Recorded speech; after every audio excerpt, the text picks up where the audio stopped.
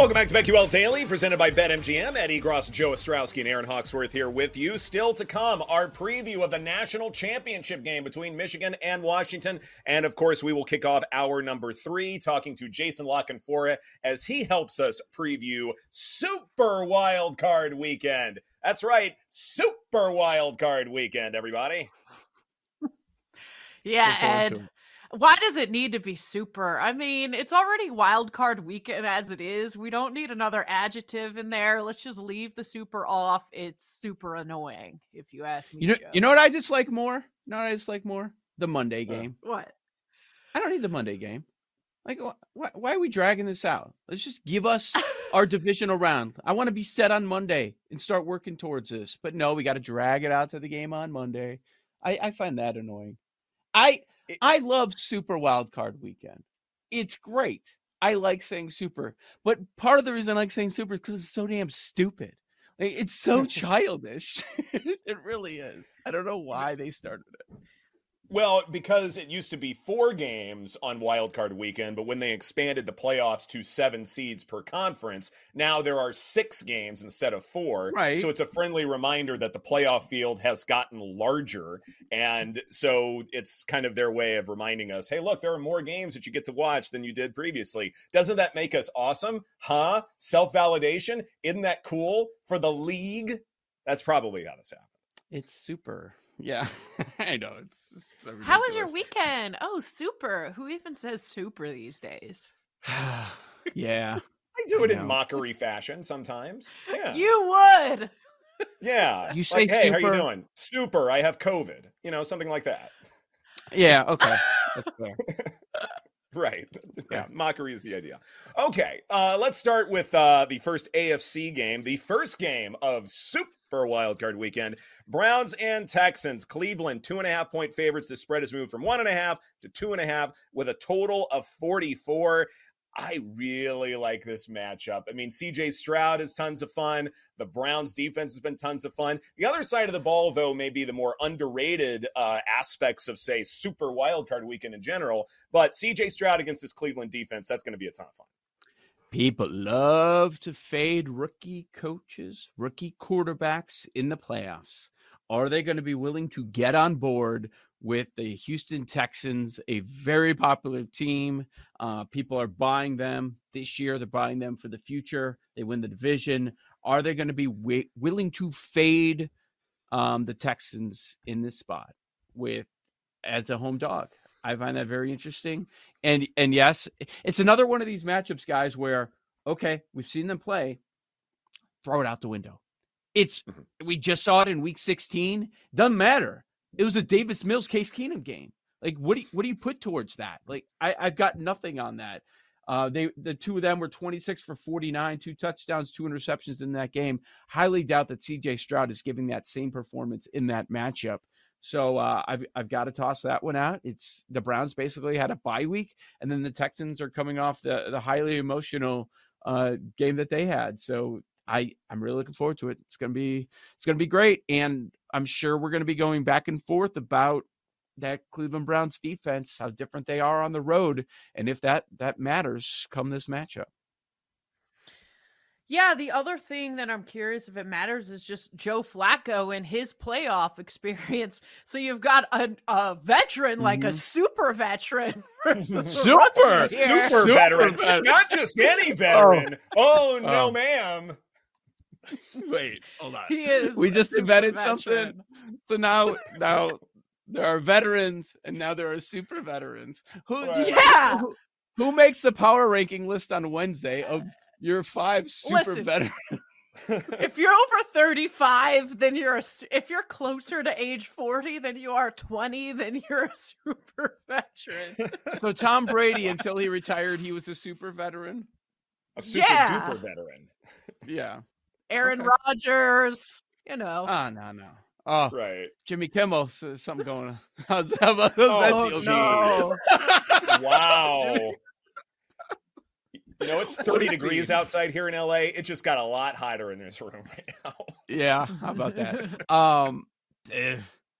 So Jason Peters was a super veteran. Just old. You just got to be old. And you're super. Right. Yeah. Okay. But But it's an interesting matchup. Quarterback versus quarterback. Young versus old. Which side would you rather have for this game? You're picking a quarterback. Who do you want on your side? Do you want Flacco? Do you want Stroud? I think Flacco. I hate to say it. I don't know. This is tough. I know who I want. In terms of systems, I trust the Browns system more than I do the Texans one, which, feels weird because like Houston's way more fun to watch, way more exciting. But one of the underrated players that I think we need to be talking about a lot more all week long when it comes to the Browns is Amari Cooper. He's been sensational ever since Joe Flacco took over the reins. In fact, from weeks 13 through 17, Cooper leads the NFL with 4.9 receptions over expected, total of 485 yards and 3 scores, both high on the list. And best of all, they're not overly relying on him. They are going to other targets. Whereas with CJ Stroud, it's like, yeah, he has other weapons, but it's the Nico Collins show, right? Amari Cooper, he's important, but they go to other guys a good bit more. He's not like running away with the team share or air yard share awards for that stretch of time. So I'm wondering, Joe, when it comes to who to rely on, the X factor, things like that, is Amari Cooper that guy? Well, Cooper only had 265 yards against this Texans defense, so I don't know why you would get excited about that. Only 265, a franchise record. Fair point. I don't think it has to be one guy, right? Like that's something we've seen since Flacco's taken over. It's been both Cooper and Njoku, just dominating these games. So yeah, that's the side that I'm looking to for sure. So okay, I feel like maybe you have to make this decision today if you're on Cleveland, or maybe you don't. Maybe you guys disagree. But this was sitting at 2 last night. It goes up to 2.5, and that's where it seemed to have settled in. Do you think this gets to 3? And I'm obviously asking that questions because if you plan on betting the Browns, do you need to do it now if you're worried about it getting to that 3? Yeah, probably. You think it will get there? I don't know. I mean, the Texans have just been such a buzzy team, like exciting team. I wouldn't be surprised if it's kind of 50-50, Joe Flacco and the Browns did have been cool, but I don't know where most of the money is coming in, but I wouldn't be surprised if it's pretty evenly split as we get closer to kickoff. The teaser aspect of it is really interesting to me because when you get to 3, then you lose that. And that's probably why, like, if they're going to make that move, it's probably going to be fairly soon. They don't want to wait on that just because, if that's who we want to pair with, say, like, bringing the Cowboys down to -1.5. That might be the obvious way to go. Maybe Eagles Bucks if you want to do like Bucks plus 8.5. So I'd say you probably have 3 teaser options, but this one is there for the taking right now. How important is losing that teaser possibility? That I'm not sure about. I'm not teasing the Texans. Right before you said it, I was thinking the exact same thing. Like, yes, the numbers we're supposed to be considering a teaser in that one. It's one of the lower totals of the weekend. Go through the 3 and the 7. Not interested. This is blowout potential for me, but it doesn't mean I'm screaming that you got to lay it right here. But there is blowout potential, and that's where I want to avoid teaser spots. Fair enough. How about we move on now to the Steelers and the Bills? Right now, Buffalo 9.5-point favorites. This total is plummeting, starting at 43. Now it's at 37.5 per BetMGM. Boy, people just love to go under on snow games, don't they? Yeah. So, there's going to be wind. It's going to, this total 38.5. Like some of the projections with the wind, we're so early. It's tough to take that stuff too seriously, but that's why we're here with this total. Wind or not, look, what have the Bills been doing since they made the change at OC? They're now getting stubborn with running the football. It's kind of amazing. Part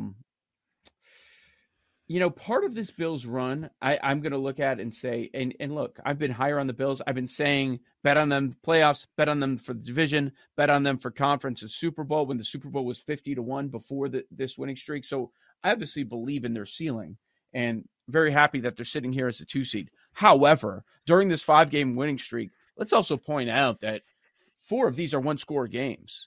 That maybe something you want to take a look at is regression to the mean. Both overtime games they lost this year. They had a lot of close losses, like the Jacksonville one was another close loss that they had earlier this year. A bunch of them, that happened early on, and then late, all the coin flips ended up going their way. So something you need to take a look at. And I mean, TJ Watt, the on-off splits, man. That team without TJ Watt, it's not good. And that's why this thing was touching 10 last night. So is he playing or no? A torn MCL, right? Yeah, that's not good. Yeah, he ain't playing. So also the thing for me is, I mean, talk about blowout potential. The quarterback mismatch. I mean, Mason Rudolph, it's going to be him, right? Against Josh Allen. They won 3 straight with him. It's Rudolph. I know Tomlin as a dog can be profitable, but I just can't find a way for the Steelers to keep this close. I just can't. Does the weather nullify the conditions and the disparity to where even if Buffalo looks just absolutely darn dominant, 9.5 is still a lot of points for a really low total. And Najee Harris and Jalen Borden, they've been good. Like, the rushing attack has been pretty stout for the Steelers, and they've been containing the run these last few games also effectively. So I'm wondering, maybe Buffalo just dominates this game, but they only win by 7 or 8. And that would be my concern in terms of backing Buffalo here. So Rasul Douglas left that game with an injury last night in the second quarter. True. He has been very impactful since coming to Buffalo at the trade deadline. I want to know where he is. That's certainly a concern.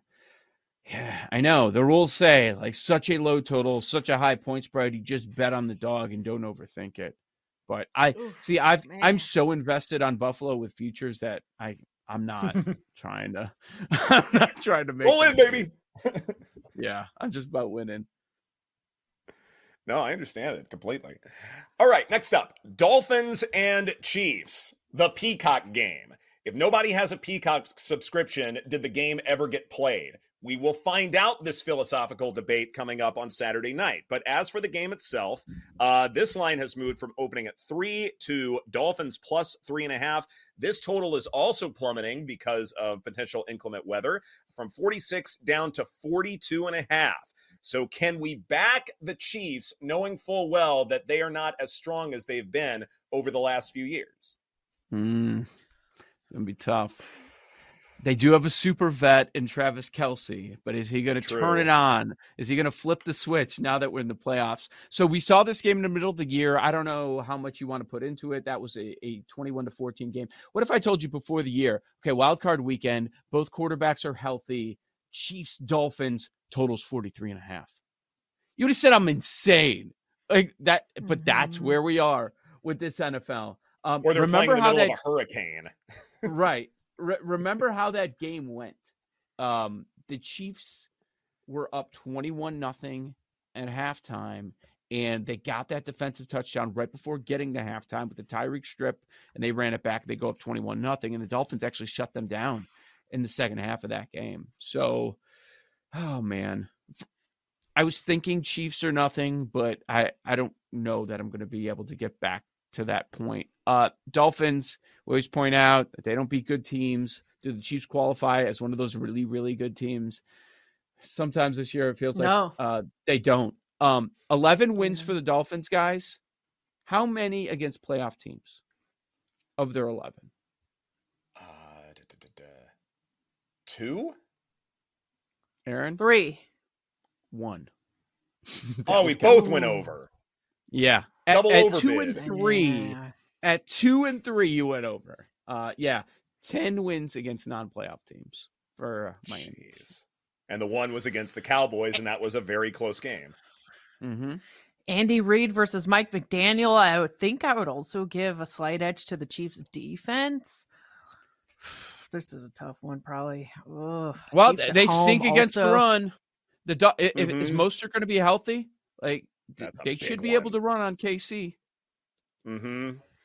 They should, but if they're playing from behind, do they abandon the run like they did yesterday against Buffalo?